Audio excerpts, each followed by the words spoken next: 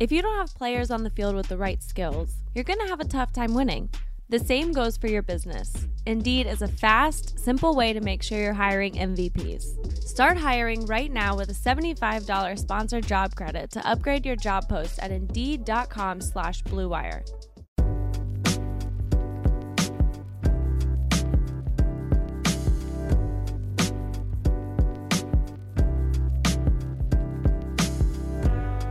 Hello, everyone. Welcome to Pistons versus Everybody, the Detroit Pistons podcast on the Blue Wire Podcast Network. I'm your host, Lazarus Jackson, and tonight I'm being joined by Nicholas Henkel of the Bun and Cardigan podcast and the Detroit Pistons Twitter champion. What's up, Nick? It's so funny that you introduced me like that because it was at halftime, actually. I was letting my dog out, and I thought to myself, I'm not on a lot of shows, but the one show that I was on a few months ago, I asked them to introduce me as the Pistons Twitter champion because I was really excited about it. And since then, I'm the only one who ever brings that up. So thank you very much for doing that. That was great. It's in the bio. Yes! If I don't know what to introduce you as, I just steal from your Twitter bio. I assume that's like what you want to show to the world. So, and well-deserved, honestly. Yeah. You know, it was crazy because it was literally during that same train of thought that I had that I was thinking about the fact that, you know, this is a really convoluted train of thought, so I'll get it out quick, but how the Detroit Pistons are unfollowing a bunch of fans. And I thought to myself, if they ever do that to me, hey man, I was the reason that Blake Griffin gave away a signed jersey. I was the reason that Luke Kennard gave away a pair of signed shoes on my way to winning the Pistons Twitter championship. So, I hope that my good deeds don't go unnoticed, and I hope that they continue to follow me. But also, again, phenomenal introduction. No, you absolutely are deserving of it. I think the Pistons Twitter account followed me at one point. They don't currently. Oof. I'm not gonna get tied up about it because it's not that big. Well, yeah, I don't particularly care. I'm not getting as bent out of shape about it if it does happen the way that everybody else is. I'm gonna flip the script a little bit. I have a question for you. Shoot. And it's Pistons related, don't worry. Okay. I believe it was literally this morning you had tweeted that you were kind of hoping for some sort of an update on Killian. It had been 2 weeks, and you're like, hey, kind of weird. We haven't heard anything. Sure enough, just within a few hours, the Pistons released a statement, and they're like, hey, 8 weeks. We're going to reevaluate. He's going to rehab a little bit. So you called that, right? You willed that into existence. What I'm asking, since apparently you have powers, is give me something kind of small and trivial about the Pistons that you would like to speak into existence next. Like, give us something. I would like DeLon Wright to take like 15 shots in the game. Just see what happens. Yeah, sure. Yeah. I like that one. And not like every night, obviously, because, but one game, just like, let's get the like 28 point, 17 shot DeLon Wright night. Sure. Like, why not? I think that would be fun. Now, what's dangerous is that actually might happen now, and people are going to lose their minds because that won't be very fun. But it also could be like, but there's a world in which there is like the reason. I don't remember. I think there was a game earlier this year. DeLon Wright puts up 18, 5 and 5, and I said that he had like the most. DeLon Wright played the most Jahlil Okafor of Bobby Portis games in the NBA tonight. What I was getting at is like, I don't remember who coined the phrase, but the any given night all-stars. I think DeLon Wright is probably on that team. I think Jahlil Okafor is on that team. I think Bobby Portis is on that team. Guys who are going to give you a stellar performance, one night. Randomly, right? Like every 14 days they'll have that game. And then for the next 14 days, you're kind of you're mad at them perpetually, but you're kind of coasting off of that. Well, remember when he gave us 18, 5 and 5 until it happens again. And then you're back on the DeLon Wright train. So if he's putting up 15 shots in a game, there's that room for like, okay, this might be his night. So you kind of live with it.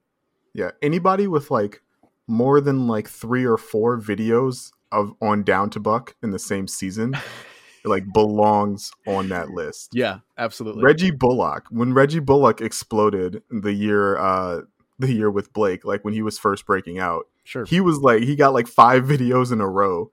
It was like, oh, like, hey, like Reggie Bullock's play well, and I know because he's got like 6 Down to Buck videos for no reason. They are a great way to kind of brush up on players that you don't know a lot about.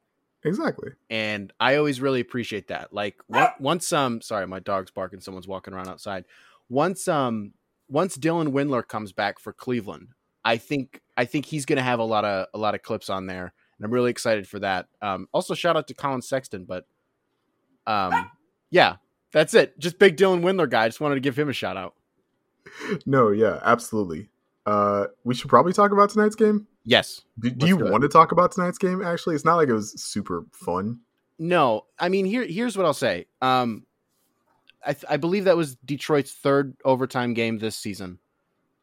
We played one against Cleveland. We lost that one. I don't recall what the next one was, but there was it was Phoenix, I think.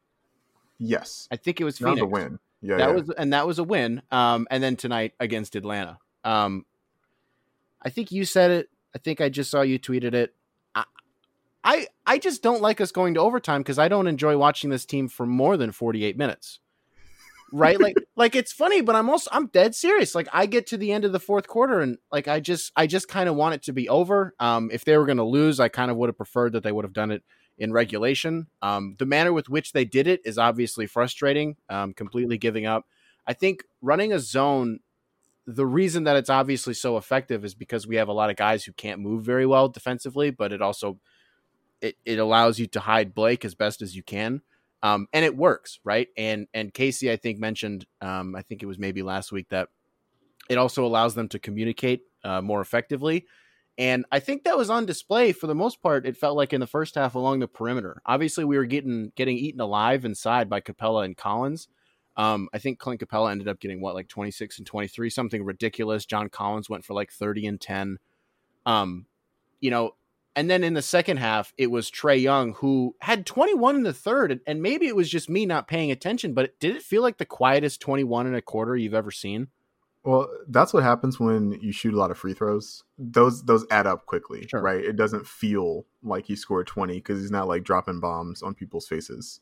Like when he made that 30-footer in overtime to kind of seal things away, put him up 6, I think, with a minute to go. 6. Yep. Yeah, it's that was the first holy crap Trae Young highlight moment of the night as far as I can think of. And it was a shot that he had actually taken earlier in the game, and it felt like it was even further back than the one that he actually made. And I was watching the Hawks broadcast, and Dominic Wilkins was beside himself. He was furious that Trae Young would take that shot.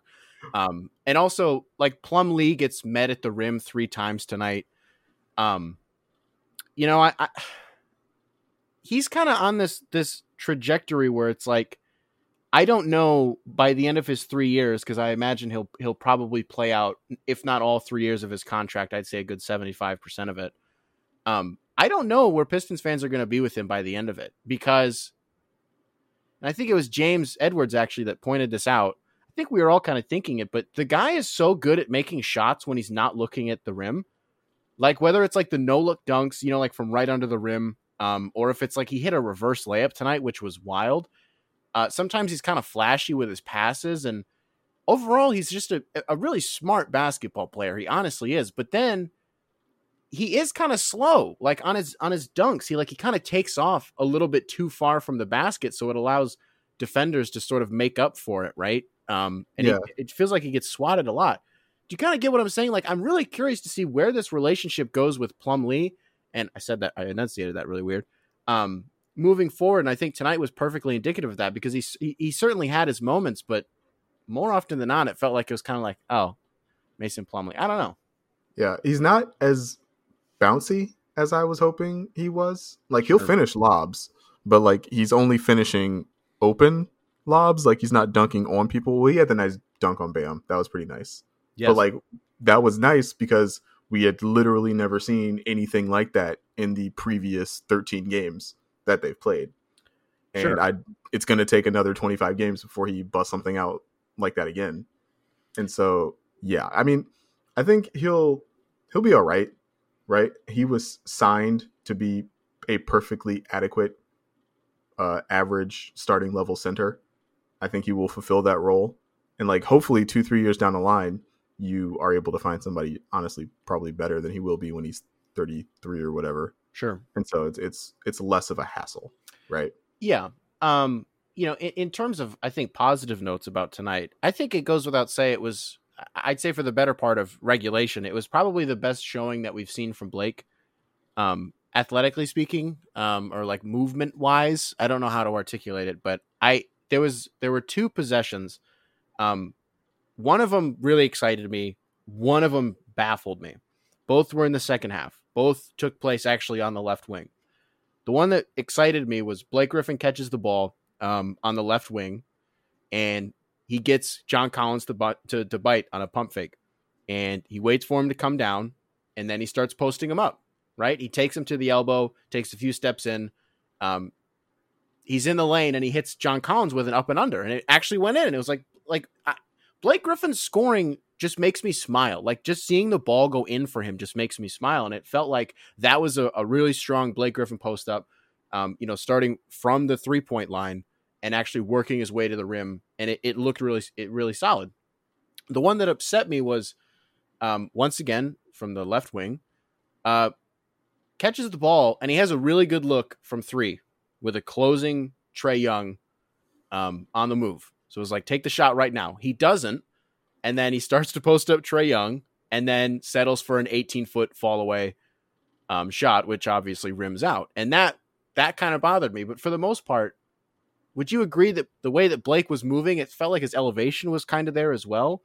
Obviously, people have been, dogging him to start the season, but Casey pointed it out, and Omari and Rod and James, they're kind of the echo chamber. Like, the guy didn't play for a year, and he has a completely new role with this team, and it was always going to take him a little bit of time to get reacclimated to the situation. We saw it a little bit in Miami. I think he's finally starting to get there. Yeah, I'm surprised you didn't bring up the and one, which was also the and one on the left block, right? Yes, the up and under, yeah.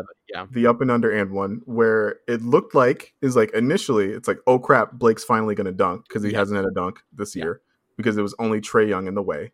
And it's like, oh crap, John Collins is like coming from help from the weak side. This is going to end poorly. And then he like flips the up and under, gets the and one. I think that was one of only 14 points they scored in the fourth quarter, but it was still pretty nice. FSD immediately like tweets out the highlight because they know that like anything Blake Griffin hits.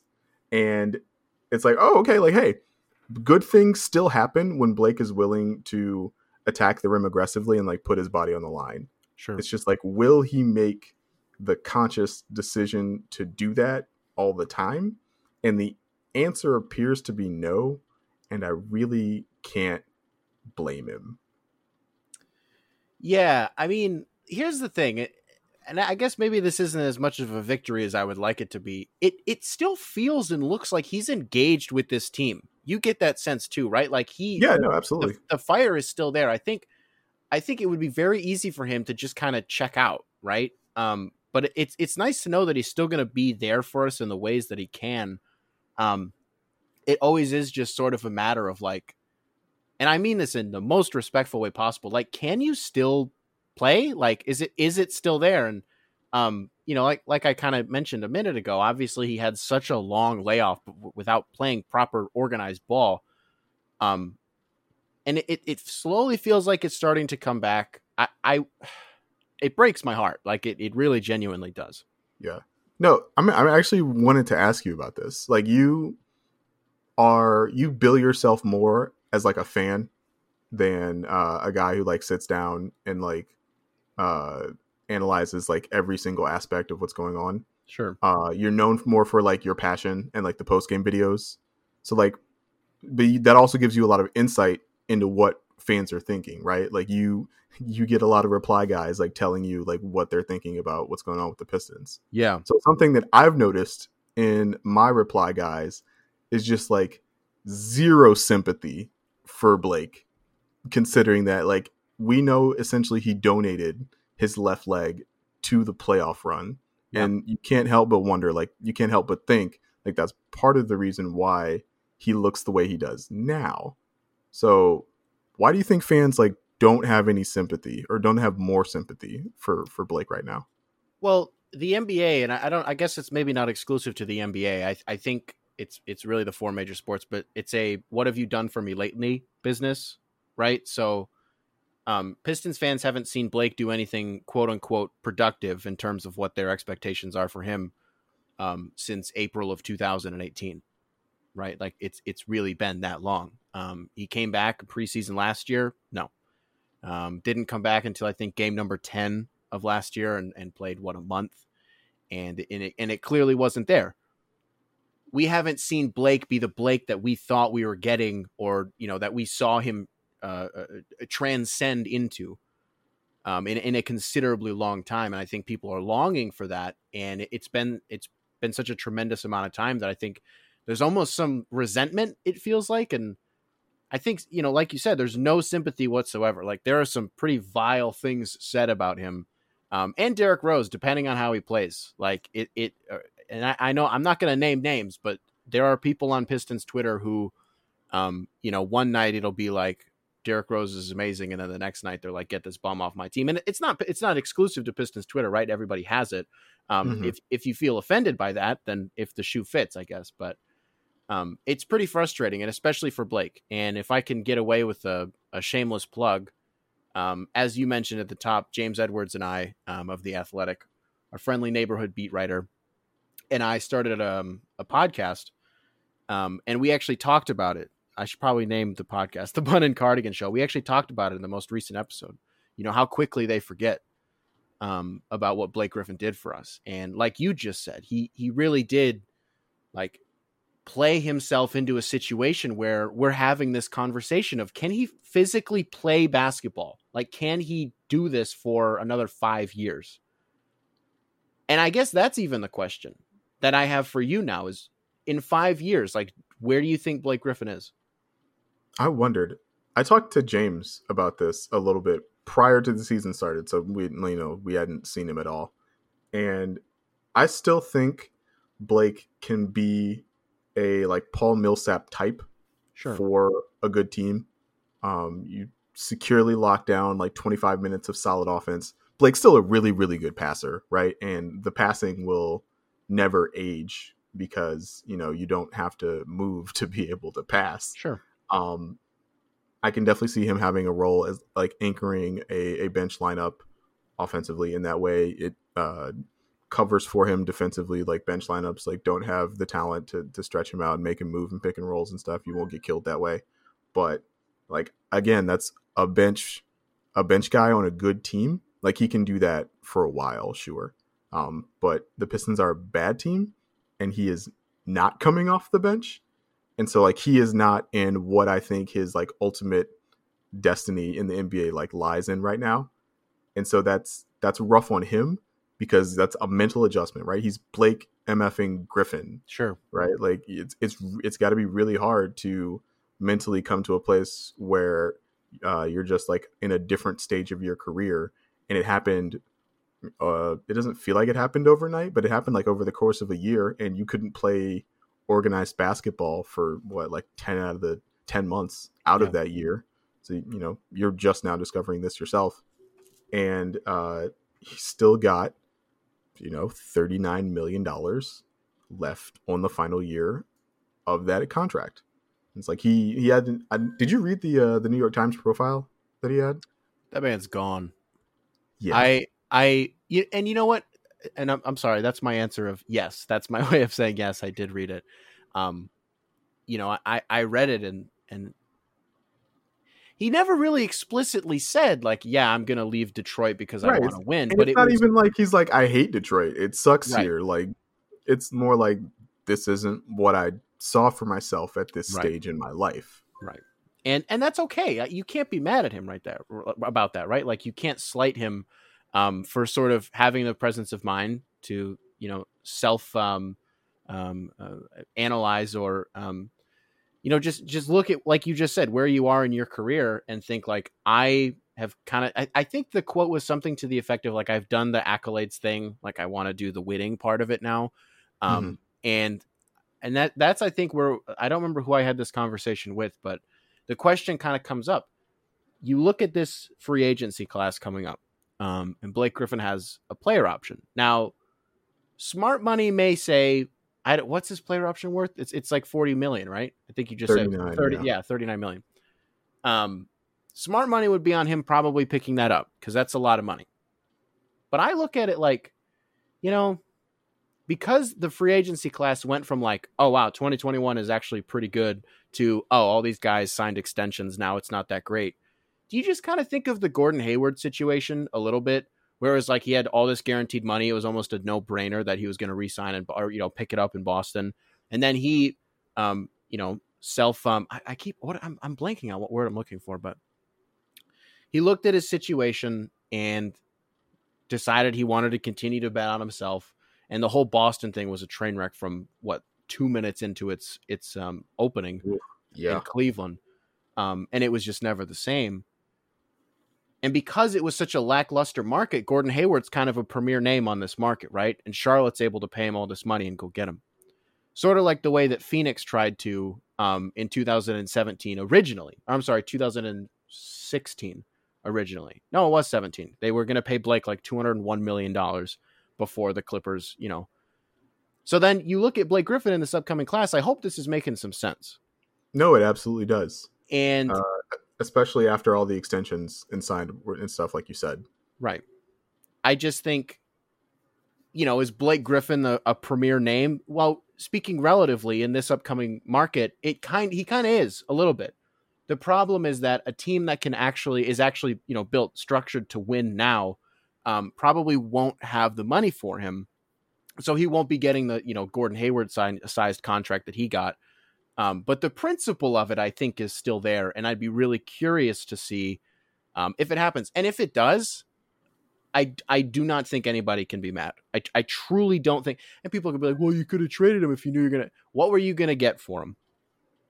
I mean, really, what do you think you were going to get for Blake? If he opts out, I'm not mad about it. If he opts in, I know people were having comment, and I know I'm talking a lot here, Laz. I'm sorry. I know this is your show. No, you're fine. I know that, and I apologize. I don't remember who it was. Somebody was saying that they think the odds are stronger that Blake Griffin re-signs in Detroit than anything else. And at the time, I kind of thought to myself, I don't think that's insane. And then, Laz, as you said, the New York Times story, which was actually really interesting. Like I was really interested in all of it. I think that was probably like three or 4 weeks ago that came out. But I don't know if when and if he leaves, I will have nothing but love for him forever. No, absolutely. No one's going to remember the bad times when Blake leaves. Right. I think the thing, like, I have also thought about the Gordon Hayward, like opting out and taking some money, player option thing. Al Horford also did that 2 summers ago now. So like there is a precedent. It has happened before. Al Horford, I think, was older than Blake is now at the time that occurred. Gordon Hayward also kind of on the back half of his career. So it's not unheard of, but yeah, I think it's trickier because Blake is making more than those guys were. It's going to be harder for him to make up like the gap in like potential earnings. Sure. Like, he's going to make $39 million that final year. I don't know if he gets offered. He could get offered like 4 years, like, or 3 years, like $50 million, right? Is that 11 million enough over the course of 3 years? Right. I don't know. I think it's circumstantial, right? What if he ends up in, I'm just throwing it. What if he ends up in Denver? Would he do that? Would you take that sizable pay cut if you're playing in a team like Denver? What if it's Phoenix? Let's change it to Phoenix. Oh, that'd be interesting. Reunite with CP3. Exactly. Maybe they, I don't know. Maybe they, I don't remember what Saric's contract looks like right now, but let's say they lose him for whatever reason, and then they want to replace him with Blake. What's that look like? And then, like I mentioned before, Phoenix was sort of the front runner all along before he ended up re-signing in LA and then subsequently getting traded to Detroit. Like Phoenix was the team that he was going to go to anyways. So yeah, reuniting with CP and then going back to Phoenix, like the pay cut, I think is going to be circumstantial to the team and to the situation. I don't totally think it's a foregone conclusion that he does come back, just because like that is a lot of money. You know what I mean? Like you're still going to be a free agent the following year. I think that there's so much that you have to take into consideration, obviously, if you're Blake. I think if he gets hurt again, God forbid, if something happens to him again, I think he'll opt in. But if he goes into the offseason healthy, I'd expect him to opt out. Yeah. And, thinking about that could be part of the reason why we're seeing him take it easy a lot of these nights. It would mean a lot for him to go into this offseason perfectly healthy. Yeah. As healthy as he could be after a full season of work. And I'm sure that we will see his minutes load decrease as the season goes on, just because the desire to like start strong or like stay competitive will be less so in like May than it is right now. I have to believe that. Yeah. This is something that James and I don't think we said it on a show. I think we were just talking privately about it. But... Here we go. Fresh stuff. Let's go. I think it's something that we've even since both of us have since tweeted. So I don't, it's not that interesting, but maybe if not, if I'm misremembering or if, you didn't see it, you got to play Blake and Derek now so that teams know that they're tradable and that, there's actually something to acquire with them. And if that ends up being the case, which I think the odds are probably 1,000,000 to 1 that both of them get moved. But in a world, in an alternate timeline where they do both get traded, both Blake and Derek, you're going to stop complaining pretty quick when you get the Sekou, Saddiq Bey, Killian Hayes, Isaiah Stewart, Svi lineup that you've wanted all along, right? Because at that point, like, all bets are off. It's chaos in Detroit, and everyone's going to love it. Or at least they think they will. Yeah. People put a lot of stock in lineups with sub 23-year-olds. I promise you it's not good basketball. You want to know why Dwayne Casey played vets tonight in overtime? Because they wanted to win the game. There's a reason Saddiq's not playing a lot in these last few games. It's because he's kind of coming back down to earth a little bit. That's it. Like, he earned his minutes, and that's why he was playing as much as he did. Even started, 2 or 3 games, I think. Was closing pretty much all of them, and then all of a sudden he wasn't shooting. Phoenix game, right? Played really well in the Phoenix game. Yep. And then all of a sudden he's not shooting 45% from 3 anymore, which was an anomaly in and of itself. But now he's kind of starting to come back down to like 33%. It's like, okay, well, let's get some other bodies out there, right?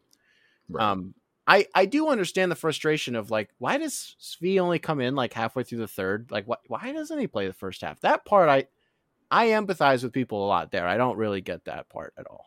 Well, the thing initially was like, why is Wayne starting? Right? Because no one projected Wayne to play serious minutes for this team, like going into the season, even after all the roster restructuring and wheeling and dealing happened. And so like you figured Svi would be in that spot. You figured Saddiq would be in that spot. You figured Josh Jackson would be in that spot. And all those guys have kind of, at times lineup roulette. Casey's figuring it out, man. Yeah, but like Wayne Ellington is playing so well, that it's I tweeted this during the game. He's playing so well, it's hard not to play him. Yeah. And he's one of the few guys who has like pre-existing chemistry with Blake, which is pretty important. Like, I don't know if you've seen these. Like, there was like a Saddiq Blake DHO that like went terribly against. Oh God, probably against Miami. And I was just like, yeah, this isn't going to work. Yeah. Yeah. You bring up dribble handoffs.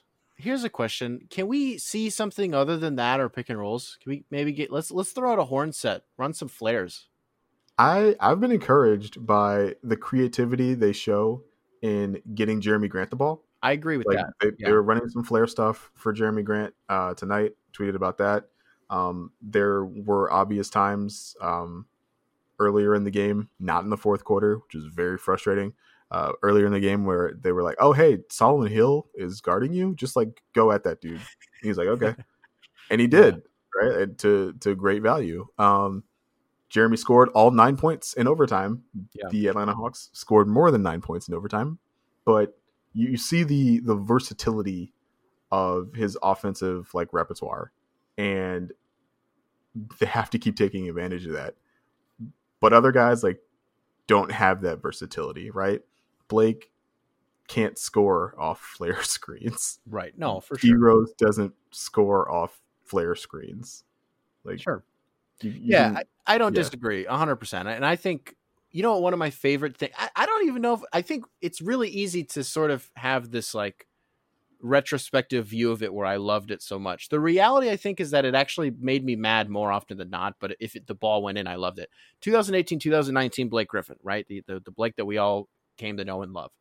He would always fake dribble handoffs and then like along the in the corners, right? Mm-hmm. Yeah. And then he would do those step backs. And it was always infuriating. Like I thought it was a bad shot every single time. But if it went in, I was like, okay. Here's a little fun fact. Here's something that you don't know. Here's a conversation I can let you in on. This was, I don't know how many months ago. Luke Kennard was still a Piston. So that's how, just take that. That's obviously within the last few years, but it was within the last year. I was talking to Luke and I go, what is it like getting a dribble handoff from Blake? And he's like, it's amazing. He's literally like the best screener I've ever played with. I go, when he fakes it, like, do you know? Like, do you guys kind of like talk a little bit, and on the opposite end, Blake's like, hey, I'm going to fake this, do this, do that. And Luke's like, I literally never knew. Like, he faked me on it. If it was like, I was always genuinely faked, and then he would obviously step back. I thought that was really interesting. Getting that insight, and like, he's like, people don't understand like how good Blake is, just sort of as a playmaker when you're one of his teammates. So I thought that was really interesting. Obviously always had great things to say about Blake, but I think about that all the time. Whenever I see Blake do a DHO, I always think of that conversation. If you don't have players on the field with the right skills, whether it's breakaway speed or elite playmaking ability, you're going to have a tough time winning.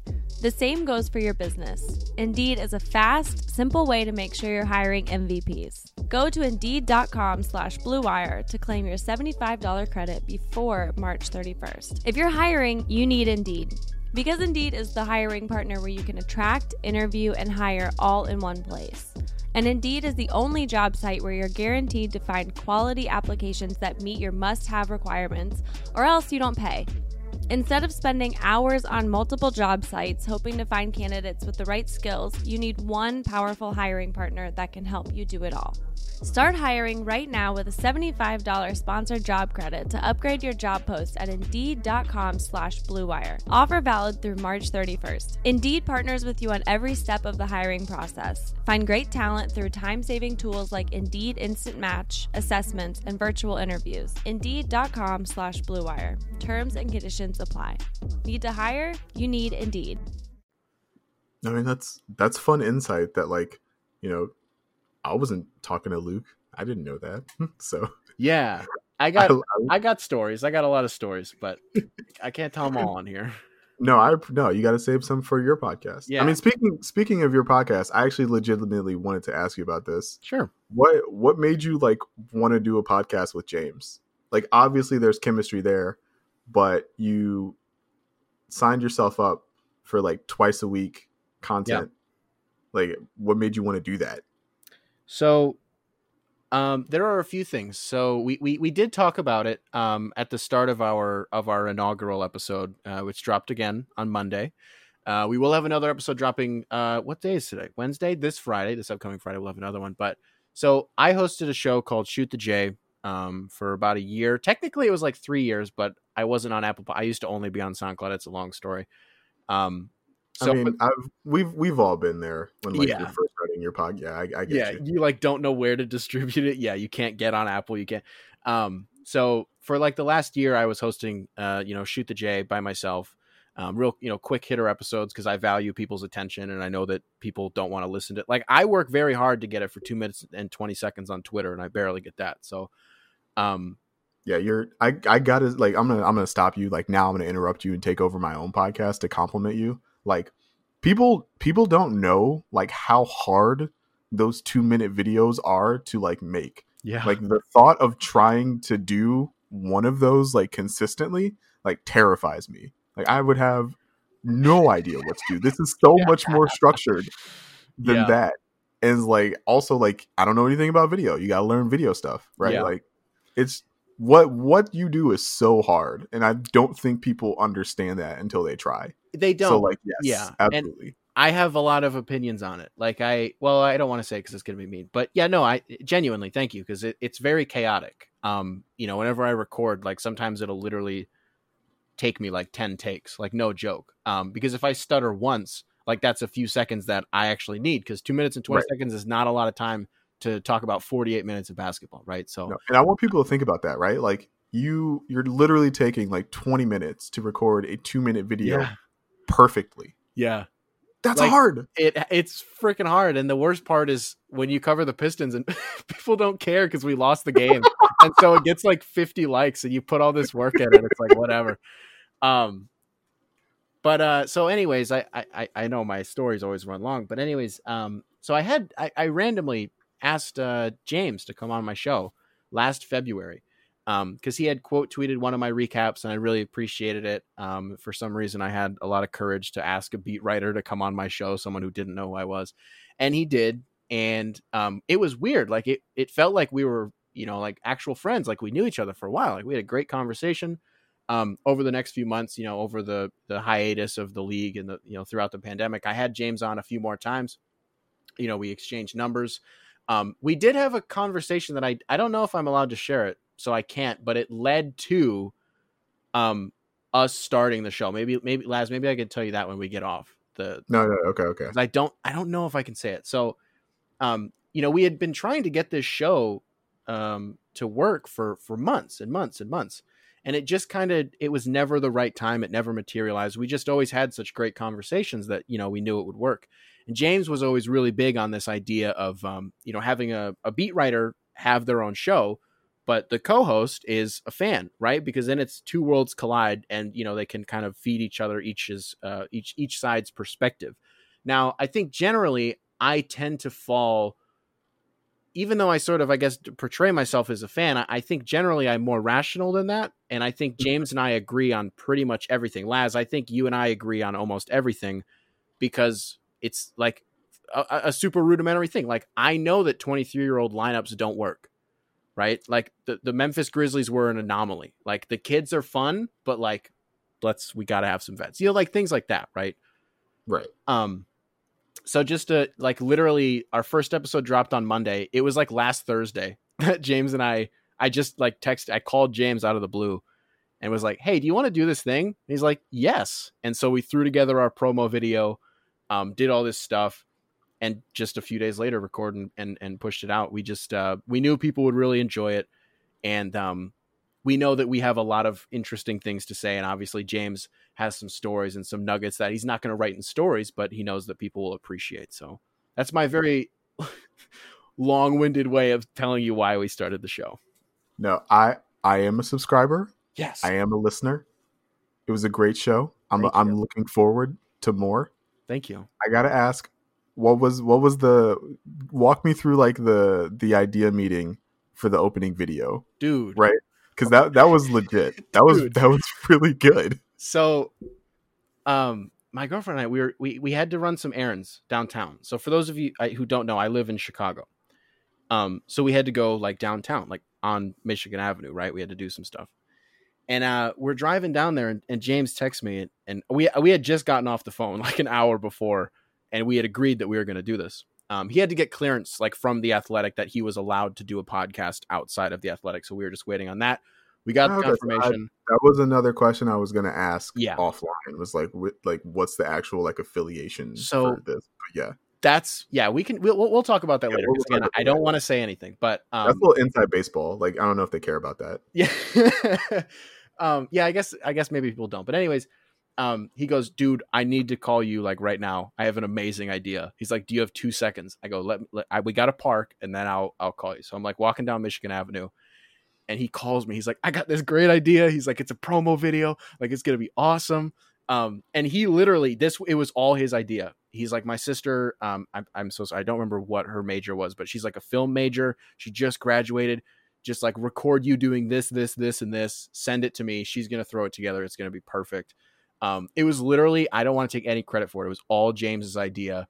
It was incredible. Little fun fact. I was actually, so there was the one clip for those of you, I don't want to alienate people who haven't seen it, but for those who have, there's like the side-by-side of James and I each tying our shoes, right? When we get out of bed.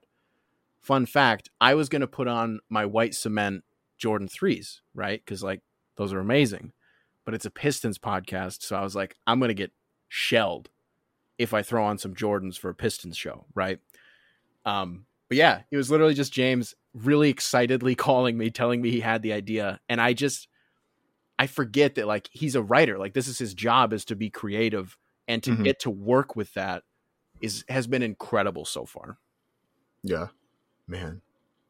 A, that's a great story. B, that brings me back to some of the internet arguments I've seen about how the Pistons shouldn't have the Jumpman logo on their jerseys. I have a hot take about that. What's your hot take about that? If you want, I'm sorry, I keep cutting you off. You can finish it if you like. I just want to say I got something in the chamber. Go for it. It doesn't matter. Who cares? It literally doesn't matter. Okay, I'm glad we're on the same page because literally, who cares? It's like, guys, Blake is a Jumpman athlete. Yeah. So is Jeremy, by the way. Is he really? Yeah, he's wearing the 3s today. See, I'm not a shoe guy. Like, I can identify a pair of J's, but like that's it. Yeah, James and I, that's one of the other things we have in common is we're really good at sneaker talk. We're really good at music talk. There's a guest that we might have on soon, hopefully, that may blow people's minds, and I'll leave it at that, but it has to do with music. So, but yeah, I see it, and people get all mad that it's like, oh, like I know Jordan won this, like he after all the the battles they had, Jordan finally won, and it's like I could not care less. It's like, guys, that was 40 years ago. Yeah, I was literally, I was 10 years away from being born. I don't care. Yeah. The other thing I was gonna say is like, C. It's like the shot of you like tying the hair into the bun. It's just like that was genius. Again, his idea. I don't want to claim any creative like direction there. It was literally all him. The name of the show, which he tried to he thought it was me that came up with it. It was literally him that came up with it. The Bun and Cardigan show, that was all James. The promo video, all James. Here's a fun fact. James might get mad at me for telling you guys this.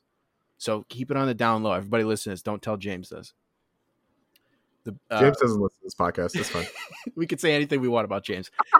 The track that we play at the beginning of every episode and the one that we're going to play at the end of every episode, which is going to change every episode, but the intro is always going to be the same. It's the one that we played in the video. James made both of those beats. Now, people don't know that about James because he doesn't like people knowing about it, but he's really, really good. And we've sent each other back and forth like just some music that we work on. And here's another fun fact. James sent me a beat one time, like 2 months ago, and I actually recorded a song with it. So I don't know if I'm ever going to release that, but there's a little fun fact for people who are listening. Nick, I wish you could see my eyes right now. Is that a good surprise? Is that a good fun fact? My eyes are so wide. I'm like, I need to hear this song. I don't think people would like it is the thing. It's I don't know that they would. I think that I don't want them to think it's some like Pistons themed song. No, it's like an angsty 22-year-old song. Well, so you know Shamik, right? Sure, yeah. You know Shamik DJs, right? I do know that. Yeah, he's quite good. I listen to his mixes on SoundCloud. His SoundCloud mixes are really, really good. Yeah, no, for sure. So I think there's room for everybody to kind of flower and be more than just like a Pistons fan and still be part of like Pistons Twitter. Sure. And still be under the umbrella. Like, I don't know. We do have a lot of musicians in Pistons Twitter. Jordan, Pistons Thoughts, he's one. I did not know that. Yeah, he's got some tracks on Apple Music. And then what is Detroit Kool-Aid? I'm pretty sure he also, I think it's him. I'm going to feel really bad if I'm wrong. Somebody else does. But I don't remember who. But we got some musicians. It's real. Again, keep the James thing on the down low, everybody. Don't flood his mentions with it because he doesn't like people knowing for some reason, even though he's really good. Let's talk about like the actual Pistons. Sure. For like 2 seconds. So we talked a little bit about Killian earlier. I didn't really get your thoughts on the whole Killian thing. How are you feeling about knowing that Killian's not going to get surgery, B, out for at least the next 8 weeks, and C, it's not like it's not a hip strain. Right. It's not like a labral tear. It's a suplexia, suplexation. Yeah. I'm not a doctor. So that's kind of what I was going to say. So on point 1 and point 3, all I can say is like, it sounds like it's a lot better than they thought it could have been. The not needing surgery thing, I can only assume that that's good. People were worried that it's like the same injury that Isaiah Thomas had. Apparently that's not true anymore. In terms of him coming back and what his timeline is, just because he's being obviously reevaluated in 8 weeks does not mean he's returning in 8.5 weeks. They could be like, hey, we're just going to shut him down for the year, give him, 9 months to recover from the time that he originally went out. My thing with him, obviously, he gets drafted. Laz, I got to give you credit because you were one of, if not like the first person that I saw on the Killian train, if I'm not mistaken, maybe a year ago. Is that right? Yeah, it's like me and Tyler Mormon. Yes. Were like the only two people at first. Yeah. Yeah. I'll give myself a little bit of credit because it was January 11th, I think, of last year that I was my first Halliburton to Detroit tweet. So that's not, and I'm not saying I wish we drafted Halliburton. I'm just saying like at least I was right about a point guard early on, being good. But as far as the Killian thing goes, he gets drafted, and it's like maybe as a general consensus, the happiest the Pistons fans have been about a pick. I honestly, God, I can't remember. Like, when was the last time you felt the reception for Killian that you did for another player? That's a great question. I couldn't give you an answer. Like, people were kind of excited about Sekou, but like a lot of people hadn't seen him play, right? And so that was tricky. A lot of people, the people being afraid of foreign players was still kind of a thing. So yeah, and like there was a lot of none of the mock drafts had him falling to 15. So like I honestly like didn't do a super amount of research on Sekou because I thought he would be gone in the top 10, and I was trying to focus on guys I thought would be there at 15. Yeah, he and Cam Johnson pretty much flipped. Yeah, but actually, or like Rui, right? Rui is the other one. Like the Wizards didn't meet with him, and they were like, "We're going to draft you, though," and he was like, "I don't know who you people are, but yeah." Rui seems like a nice young man. No, he's great. Like I really do enjoy him. But on the Killian thing, obviously everybody's super excited. Expectations were not being weathered whatsoever, including myself. Like, I didn't help. I was one of the people that were like, I tweeted several times, like, the Pistons have a guy who could win Rookie of the Year. Like, that's how, serious I was about how good he was going to be. I kept saying, he's going to start fast. Coming out the gate, he's going to be amazing. Then he's going to hit a rookie wall, as they all do. By the end of the year, we're going to see what we have. Took me about a week before I was like, I'm going to give this guy until like year 3 for me to start making some actual like decisions on how I feel about him. I still love him unconditionally. I still full-heartedly believe that he can be everything that we want him to be. If he starts eliminating the side steps and the step backs and just pulls up like a normal person, or actually, takes a catch and shoot and like follows through with it, I'll be happy with that. If he can actually, beat someone off the dribble, I'll be happy with that. I haven't questioned his passing ability. I don't like that he dribbles into chaos with no plan. And that's, I think by year 3, I have a longer leash than most people will, because people are already out on him because, Pistons fans, but I'm not like worried about him. So in terms of like how I feel about his injury, I'm devastated. Those cursed Bucks always taking things from us. But I know he's going to be okay. You really realize that first game that Killian's not there, you realize how big of a percentage he was for the reason that you watch Pistons games. Yes. You know what I mean? Like, he's not out there and you're like, who am I excited to see tonight? Yeah. Like last week when D Rose was hurt and they were playing like Frank Jackson and Saban Lee. Yeah. It's like this was supposed to be my like 30 minutes a night of Killian, ahead of schedule. And it's just not happening. And until that like 5-second window when Saban Lee tried to end Brook Lopez's career, I haven't gasped like that in an NBA game in I don't know how long. I think maybe since like Steph's OKC shot, I haven't gasped like that. And the ball, by the way, the shot didn't even go in. The dunk he missed, but it was like the audacity of him to rise up like that was like, okay. It's like he thinks he can do that. Yeah, like that's a good sign. I if love nothing else. Sure. Yeah, but yeah, no. So the thing I feel bad with Killian is like, because I was first on the train, and I was pretty loud about it, but I never thought he would. I thought he would come in right away and play differently, but I didn't think that he would be like a rookie of the year type. Gotcha. Only because I never thought he would play enough minutes to get rookie of the year, right? Like I thought the starting thing was nice, but like we knew D Rose was going to play like at least 25 minutes a night. Sure. And so I never thought that like I never thought he would get to the counting stats basically to get to rookie of the year. The thing I was worried about the most with him was the shot, right? And it seemed like he had spent a lot of time during the offseason like fixing the catch and shoot and not like fixing the pull up. Yeah. But the pull up is what makes you special from a point guard prospect perspective. And so it's like, oh, I understand why you did that. Like your first year, if you take and miss a bunch of pull up shots, like you're not going to play under Dwayne Casey. It's like, I get it. But yeah, that was really disappointing. Yeah. And I mean, he's got a nice floater. I don't know what his percentage is on it this year. And he can get into the paint, right? Yeah. Like he's not like blowing past guys on the dribble, but like he can still get into the paint. Like you look at his like pretty meager shot chart for the year, and like a lot of those attempts, 10-foot, 8-foot floaters are still in the paint. So he can get there. It's just like turning that into free throws, turning that into like opening up like passing lanes for the bigs, turning that into like layups that aren't with your left hand. Those are things that are going to need to come, which is why I'm a little bit worried about him missing a lot of time. For sure. Just because like it's early.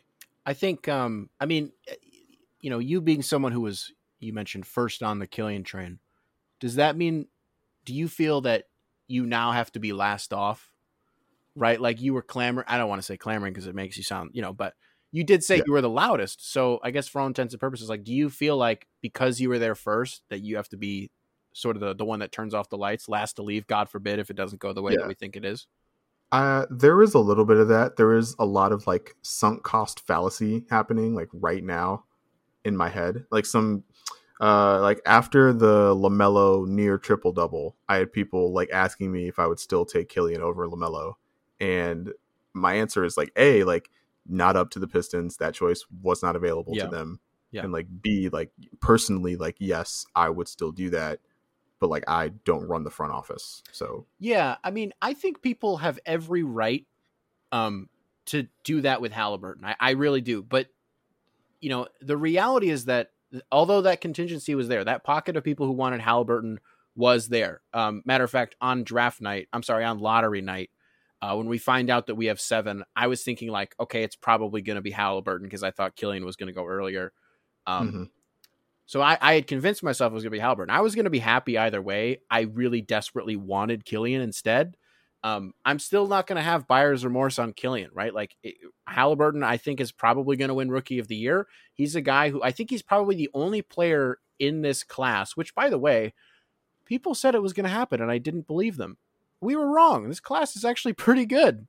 These kids are good. All of them. Not all of them, but like we talked about how bad this draft class was. They're fun. Right. But I think Halliburton's the only player who can play with literally anybody and it's not going to matter.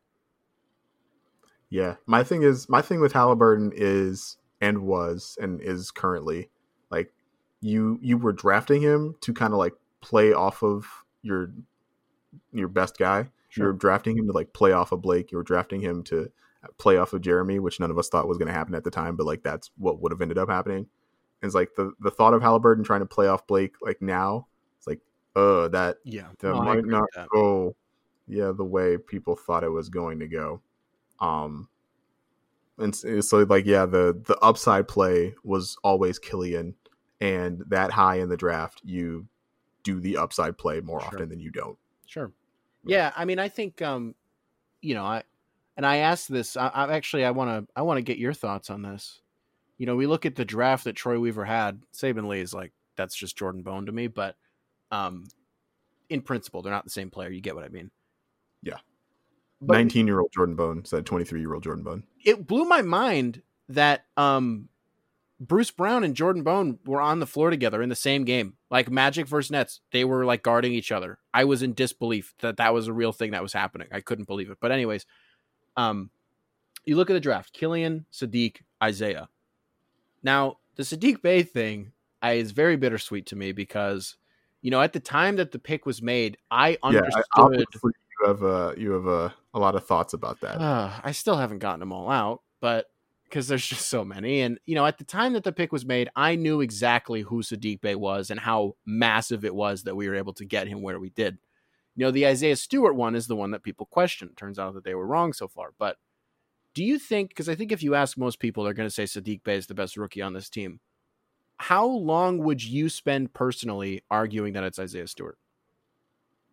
Over Sadiq. Yeah. I mean, I would just show them the offensive rebounding numbers. So does right? do you think that he is? I guess is another question to that. I think, like right now, I think Isaiah is the one with the clearest path to playing time. He's the one with the most distinct role. It's like his job is very simple. Go out there, like rebound the basketball, prevent them from rebounding the basketball, like finish End of around list. Yeah. End of list. Right. And then it's like also on there, like, be more productive than Jahlil Okafor. Whereas Sadiq Bey is like, you got to be better than DeLon, you got to be better than Josh, you got to be better than Svi. Like the list is longer, and obviously, as you mentioned, the task list, right, the to-do list for him. James mentioned this the other day. Like he's tasked with defending really strong perimeter players, really strong wings. Like he had to guard Jaylen Brown, right? Yeah. The offensive nightmare that is Jaylen Brown. That's a tough ask for Sadiq Bey. That was the literal example I was going to use. I'm so sorry. I didn't mean to. No. The other, like, they had him guarding Giannis on the perimeter.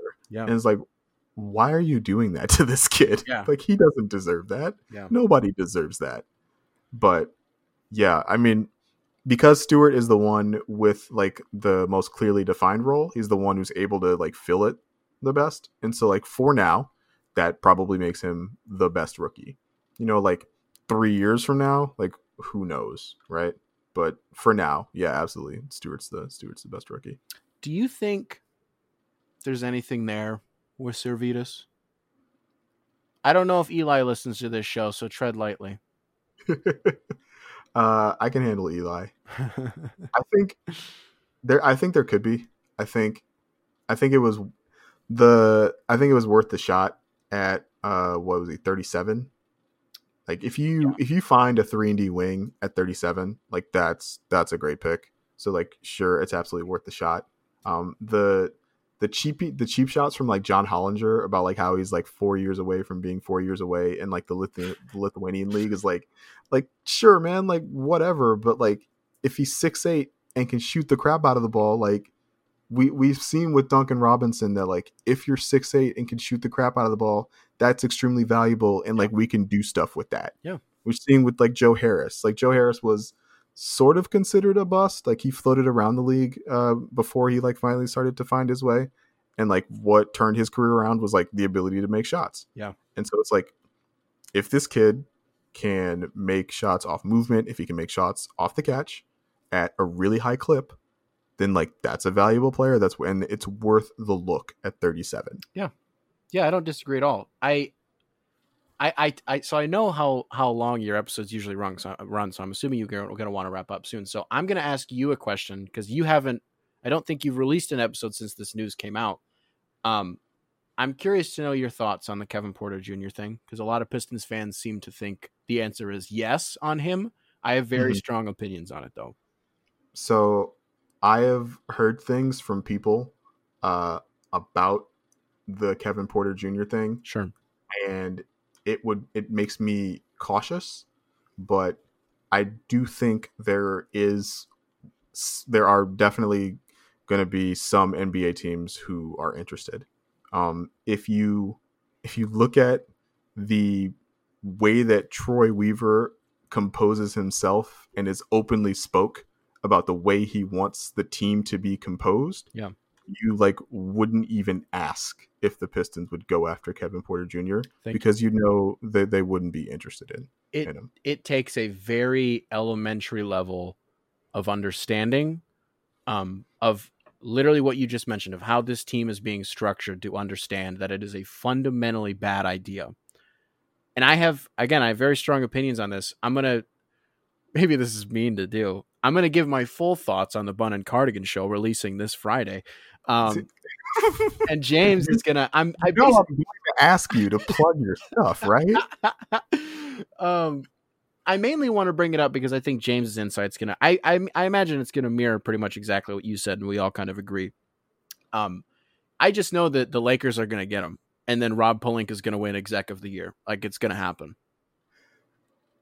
Wouldn't the thing would be you go to Portland because that's closer to home, right? He's a Seattle kid. Sure. Yeah. He's got the familial environment or whatever. It worked for Josh, right? Yeah. Like, it worked for my favorite quote maybe of the season was, I don't remember who asked it, but they were like, "Hey Josh, like we are a few weeks into the season. Like Josh has been playing really well." And they're like, "So you're home now. Like, is this, contributing to why you've been playing so well?" And he goes, "Yeah, man. Like, I come home from practice and like my mom like makes me lunch.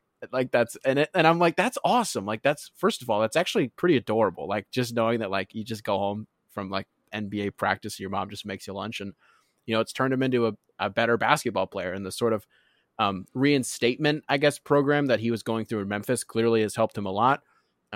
Felt like it was going the right way for Kevin Porter Jr., who I sincerely hope, he ends up being okay, because it devastates me. But, and I never want it to sound like we're being like the, hey, we tried to tell you about the characteristics thing. Like, that's not obviously what I'm trying to do. No one was hoping this would be the case, but right? No, not at all. But it is sort of like but again, like some of the things that he had posted on Instagram a few months ago were like really saddening and troubling. And he just kind of keeps finding himself in these situations that are just unfortunate, and they just devastate you. As a basketball player, the talent's there. I think Kobe Altman has done a tremendous job sort of accumulating these guys over the last few years with Jetty and Windler, and KPJ and Sexton and Garland and Okoro. And oh my God, Isaac Okoro, I love him so much. The Cavs are building like along the same track as what the Pistons are trying to build with character concerns, with defensive mindset, with like a know your role type of situation. And we're seeing for them, like their vets are better than our vets, so it's having more success. Yeah. No, I have never thought of it this way. Like the way that you're laying it out, you are 1000% right. Like that is absolutely the case. Watching them not under John Beilein makes me happy because they actually run plays, and believe it or not, I think that that's actually some productive basketball. It's counterintuitive to run a basketball team the way that John Beilein ran the Cavs. That's another story I have. I don't want to get in trouble. I don't want to get in trouble. I can't tell that on here, but watching that Cavs team, I watch Isaac Okoro. The guy defends like he has 4 arms. It's insane. It's absolute insanity. You wouldn't think that you'd get as much enjoyment out of them as you can, but I love them. They are an extremely funky team to watch. The NBA is tough, right? Because a lot of teams play very similar styles of basketball, right? It's get paint touches, use those paint touches to create open looks from 3, rinse, repeat. Right. And then you get teams that just like play like way, way differently than everybody else. Cavs play like a real funky style of basketball. Like the last year's version of the Pacers under Nate McMillan. Sure. They played a really funky style of basketball. It was inefficient, but it was still like a breath of like weird air because it was just so much different than what everybody else in the league was doing. The Raptors, because like Nick Nurse thinks he's like God's gift to coaching, and he won a championship in his first year, so you can't tell him anything. He's just willing to try a bunch of like weird stuff, and like now Chris Boucher is like a 6th man of the year candidate.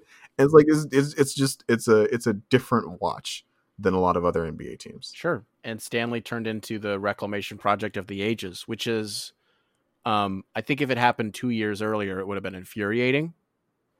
But I think we're at a point where it's like, all right, I'm happy for him. Like, whatever. Yeah. It's okay. No, I'm happy for him. I think he and like OG just like fuse bodies at halftime, and like they unfuse, and like the talent like balances out between them. Yeah. And they're like, okay, like we have a shared pool of like 48 minutes of talent tonight. Like, how do we use this? Sure.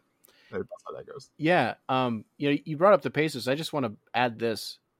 Why aren't people talking about the absolute buzzsaw that they're going to be in the playoffs this year? Look at that roster top to bottom. You got Malcolm Brogdon, who's playing like an MVP candidate. You have Sabonis, who's one of the best big men in the league, right? Has probably a Malcolm Brogdon, Domantas Sabonis pick and roll is arguably the best in the league. They can also pick and pop. They have the Holiday twins. They have TJ McConnell, right? He's still there. Yeah, no, Yes. I was thinking of TJ Leaf. That's why it was confusing me.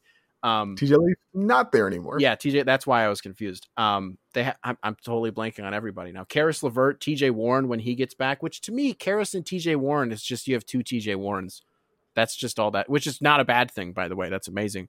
I just feel like they have so much scoring that, like, imagine what's Indiana going to be, a 5 seed? Imagine that in the second round, like Brooklyn versus Indiana. I mean, those games are going to be like 130-point affairs. I know, like, if I was like Boston, I would be scared to death to play them. Not because like I don't think I can beat them, but because like they're gonna make this 7-game series like miserable. They're gonna wear you out. Yeah. Yeah. I think defensively, I trust Jalen. And honestly, are you as excited about those two as I am, Tatum and Brown? The Jays? Yeah. Like for the next like 10 years of basketball. Are you kidding me? I was so wrong on Tatum. I don't know that I thought he was just Tobias Harris, and like now he was Tobias Harris's rookie year, and like now he's like better, and it's like, oh, I was so wrong. I said this a few weeks ago. It was because we played the Celtics back to back, I think. So it was the game that we won, which was the first one. That's right, because it was the second game that Jason Tatum hit the game winner from the left elbow. Mm-hmm. So it was the first game that we won, and I said, "Bring me Bill Simmons' head on a platter." That I pointed this out because I say it all the time. Jason Tatum's dribble is terrible. Like usually, someone will send the ball back down to the floor around their hip, right? If not lower. Nah. Like Tatum lets that thing right up to his chest, and then he puts it back down, and somehow he protects it super well and never gets swiped. I do not understand it at all. But him and Brandon Ingram just became offensive nightmares overnight, and then Jaylen Brown was just also like, me too. I can hit any shot from anywhere on the floor. Man, I thought for sure that like Josh Jackson was going to be better than Jason Tatum. Oof. Yeah, that's a miss on my part. But hey, like, you know, I'm happy with how that ended out, all things considered, right? Like Josh is here now. Like that's pretty much all I've ever wanted since he was in high school. I tried desperately to get Luke to recruit Jason Tatum. But he was very good, believe it or not. I'm not even saying this to be nice. He was very good about not tampering. I said, because you knew how big I was on the Harry Giles thing. Yeah, which to this day that's right, Duke connection. I never made that connection. There you go. The gears are spinning for you as they did for me, friend. Because I'm sitting there, we were literally just like playing video games, and I said to him, I go, because him and I really enjoy his cousin AJ. Him and I are friends too. So I was just talking to him because he asked me who we should get in free agency. I go, well, Harry Giles is like my number one. Like it's not close. And Luke said something. I go, oh my God, you guys went to Duke. He goes, we did. I go, I need you to, because at the time Troy wasn't a thing. I go, I need you to call Ed and like make this happen. And he like laughed and said something. I go, wait a minute. I go, Luke, you know who else you played with at Duke? And he goes, who? And it's really a who's who. Like it's a dartboard of amazing names. But I go, you played with Jason Tatum. So do you mean to tell me that Jason Tatum is coming to Detroit? And he just kind of like shrugged it off and he laughed. So I did try. Pistons fans, guys, I tried. I tried to get Tatum and Harry Giles to Detroit. I'm sorry that neither of those turned out. And Luke's not even here anymore, by the way. Yeah, the lure of the 5-year max contract extension just too much for Nicholas Henkel, thank you so much for recording this with me. We're going to have to do this again for sure. Have people, in case people already forgot the name of the podcast, do you want to tell it to them one more time? Yeah. So the name of the show, launched by myself and James Edwards this last Monday. is called The Bun and Cardigan Show. We are available on Apple Podcast and Spotify. We will be dropping episodes every Monday and Friday. Yeah, it's a great show. I think we're going to have a lot of really good guests lined up in the future. Laz will also be on there eventually. I don't know when, but I did talk to James about this. And I'm not just saying this to be nice to you, Laz, because I know I mentioned this before we started recording. I'm dead serious. You'll be on the show. Don't worry. All right. I feel no pressure, right? Like that's really all I can ask for. Of course, everyone still listening to this podcast can follow me on Twitter at Last Chance. That's at LAZCHANCE. You can listen to my other podcast, the Detroit Bad Boys podcast, on the same podcast platform you are listening to this podcast on. This podcast is the Pistons versus Everybody podcast, and we will talk to you guys next week. See ya.